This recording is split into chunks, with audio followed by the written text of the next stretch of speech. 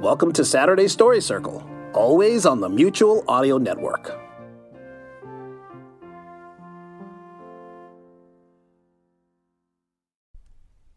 The following audio drama is rated G for general audience. You're listening to the Tripod Network. What's on?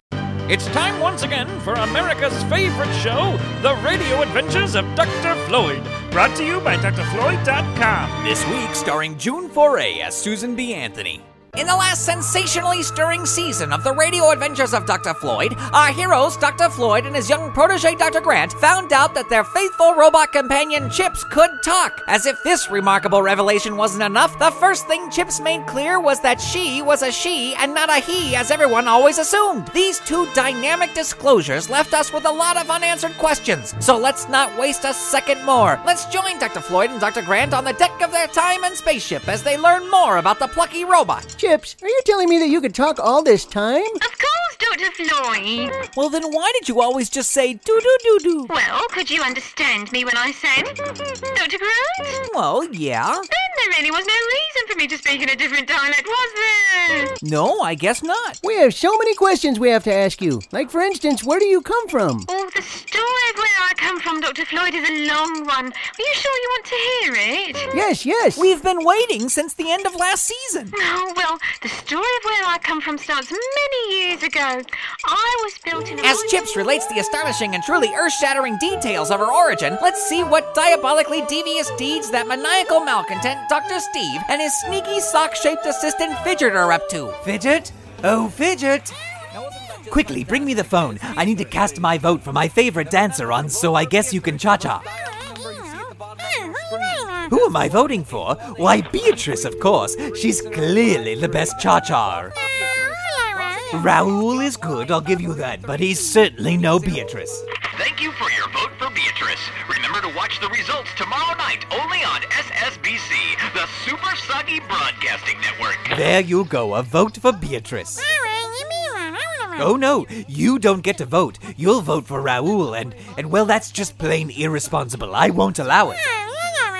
I don't care if you think it's fair or not. Look, more people vote for reality TV shows than for president. That means a TV vote carries more weight, and I will not allow you to waste a vote when you vote for Raoul.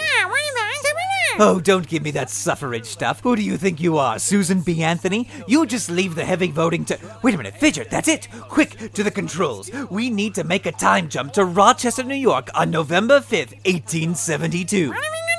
We are going to steal the ballots that Susan B. Anthony cast in that year's presidential election. The ballot that led to a trial that brought nationwide attention to the women's right to vote movement. Just imagine how much that'll fetch on eBay. This is horrible news. Dr. Steve is en route to burglarize the ballot cast by the mother of the women's right to vote movement, Susan B. Anthony. Hopefully our heroes, who are still enthralled with the story of Chips' origin, will be able to prevent him from achieving his egregious plan. My mother sent me out to find my fortune with just a simple bindle staff, and that's when I ran into you guys. Wow, that is fascinating. Yeah, Chips, that really does answer a lot of questions. Yes, it does. But answer me this. Where's the rest of your family now? At home. And where's that? Oh, they all live in In? Rochester, New York. Oh, really? When did they move there? November 5th, 1872. Oh. Wow, really? Yes. I mean, no. That's where Dr. Steve and Fidget have just made a time and space jump to. I was gonna say, because that's not too far from Saddle River, and we could go... What? Dr. Steve and Fidget have made a time jump? Yes, to November 5th, 1872 in Rochester, New York. Oh, no! No time to waste on exclamations of worry, Dr. Grant. Quick, we've got to follow them. As our heroes race off to follow Dr. Steve, let's race back in time ourselves to November 5th, 1872. The place is 17 Madison Street in Rochester, New York. It is 6:30 a.m., and a group of 15 women is standing outside the home of one Susan B. Anthony, who has just come out the front door. Good morning, Sisters of Freedom. Good morning, exciting, Susan. Are you all ready to make history? Absolutely, yes, I am. As you know, the 14th Amendment to the Constitution says that all people born in the United States are citizens. Yes, you said it. It also says that all citizens are entitled to the privileges of citizenship, and one of those privileges is voting. You said it. Yay, yes. We were born in the United States, right? That's right. That makes us citizens, right? Right. That means we have the right to vote. Yay! Let's go vote then, sisters. Hooray! Oh, wait a minute, hang on. What's the matter, Susan? Does anyone know where the polling place is? I don't know. I think it's in the basement of the church. Oh, never mind, I have it. It's on the back of my sample ballot. Okay, come on. We don't want them to run out of those little I voted stickers. As Susan B. Anthony and her group of women voters head off to the polls, little do they know they are being trailed by Dr. Stephen Fidget. Will Dr. Stephen Fidget be able to swipe Susan B. Anthony's ballot? Will Dr. Floyd, Dr. Grant, and Chips get there in time to stop Dr. Steve from carrying out his evil plan? And will we ever get to hear the entire story of Chips' origin? They will if you stop interrupting me. Now, the most important thing people need to understand about my past is... Find out next time on the Radio Adventures of Dr. Floyd.